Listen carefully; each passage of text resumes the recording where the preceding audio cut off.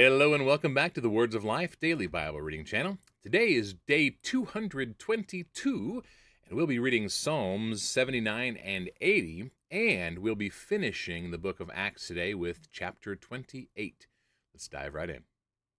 Psalm 79, a psalm of Asaph.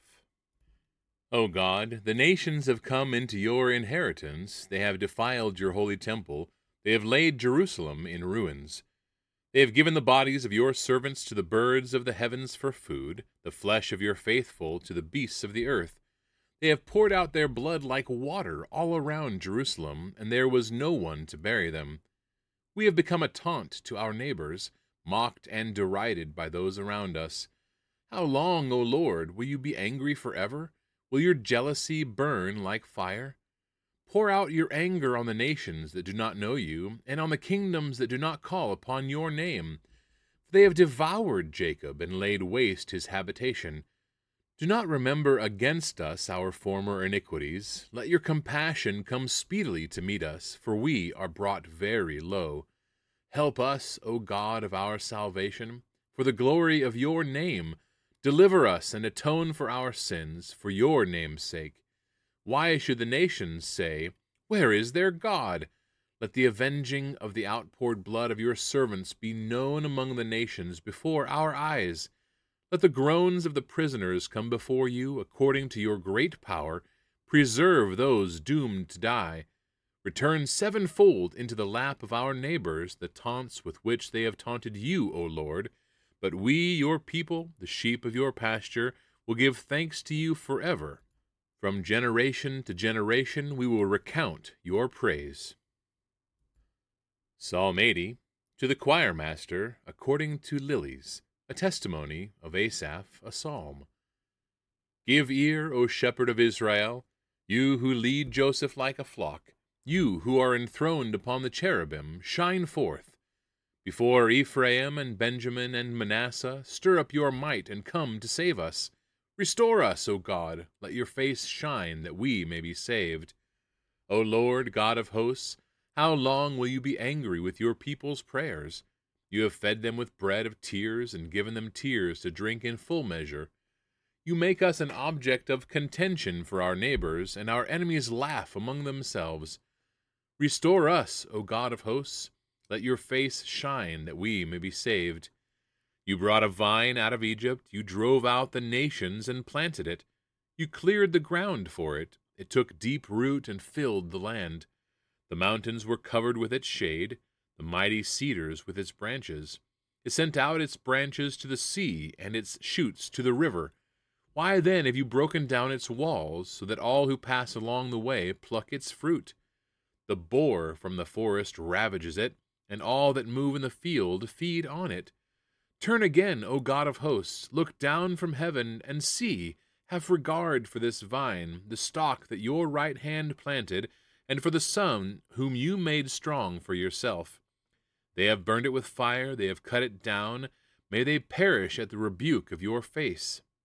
But let your hand be on the man of your right hand, the Son of Man, whom you have made strong for yourself. Then we shall not turn back from you. Give us life, and we will call upon your name. Restore us, O Lord, God of hosts. Let your face shine, that we may be saved. The final chapter of the book of Acts, chapter 28. After we were brought safely through, we then learned that the island was called Malta. The native people showed us unusual kindness, for they kindled a fire and welcomed us all, because it had begun to rain and was cold.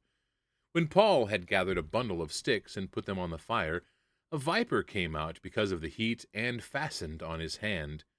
When the native people saw the creature hanging from his hand, they said to one another, No doubt this man is a murderer. Though he has escaped from the sea, justice has not allowed him to live. He, however, shook off the creature into the fire and suffered no harm.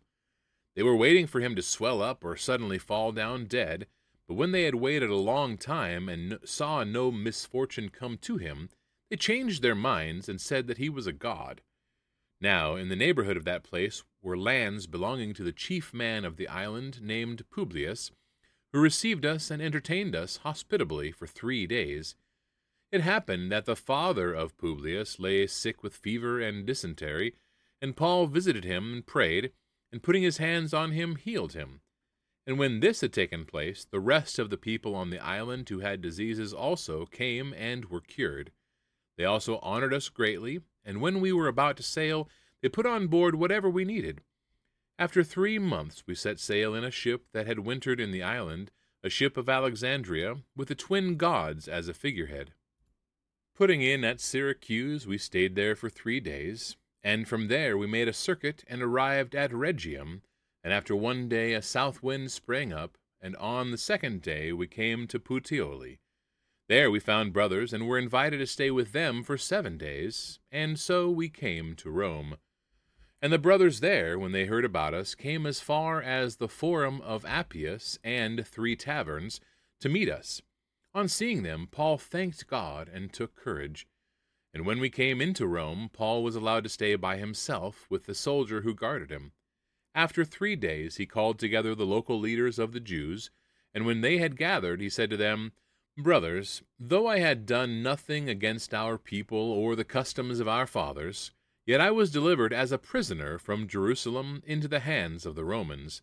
When they had examined me, they wished to set me at liberty, because there was no reason for the death penalty in my case. But because the Jews objected, I was compelled to appeal to Caesar, though I had no charge to bring against my nation. For this reason, therefore, I have asked to see you and speak with you, since it is because of the hope of Israel that I am wearing this chain." And they said to him, "We have received no letters from Judea about you, and none of the brothers coming here has reported or spoken any evil about you. But we desire to hear from you what your views are, for with regard to this sect we know that everywhere it is spoken against." When they had appointed a day for him, they came to him at his lodging in greater numbers. From morning till evening he expounded to them, testifying to the kingdom of God, and trying to convince them about Jesus, both from the law of Moses and from the prophets. And some were convinced by what he said, but others disbelieved. And disagreeing amongst themselves, they departed after Paul had made one statement: "The Holy Spirit was right in saying to your fathers through Isaiah the prophet, 'Go to this people and say, you will indeed hear, but never understand, and you will indeed see, but never perceive. For this people's heart has grown dull, and with their ears they can barely hear, and their eyes they have closed, lest they should see with their eyes, and hear with their ears, and understand with their heart, and turn, I would heal them.' Therefore let it be known to you that this salvation of God has been sent to the Gentiles. They will listen." He lived there 2 whole years at his own expense, and welcomed all who came to him, proclaiming the kingdom of God and teaching about the Lord Jesus Christ with all boldness and without hindrance. All right, that wraps up the reading for today, everybody. Thanks so much for tuning in and reading along with me in God's Word. And I'm excited to have been able to complete the book of Acts with you. It's an amazing story about the beginning of the church, written by Luke to Theophilus, an accurate and full recounting of all of the events that took place that he was witness of. We learned a lot about the beginning of the church, main key people like Peter and Paul, and the amazing transformation of Paul from murdering the Christians to proclaiming Christ and being a Christian himself, and finally being shipwrecked and imprisoned himself for that very service. It's not the end of Paul and his stories. We still have a lot of books written by him that we will get to. In fact, I'm sure we'll get to 1 or 2 of them real quick. All right, everybody, God bless. We will see you tomorrow, starting with a new book and, of course, more Psalms. All right, see ya.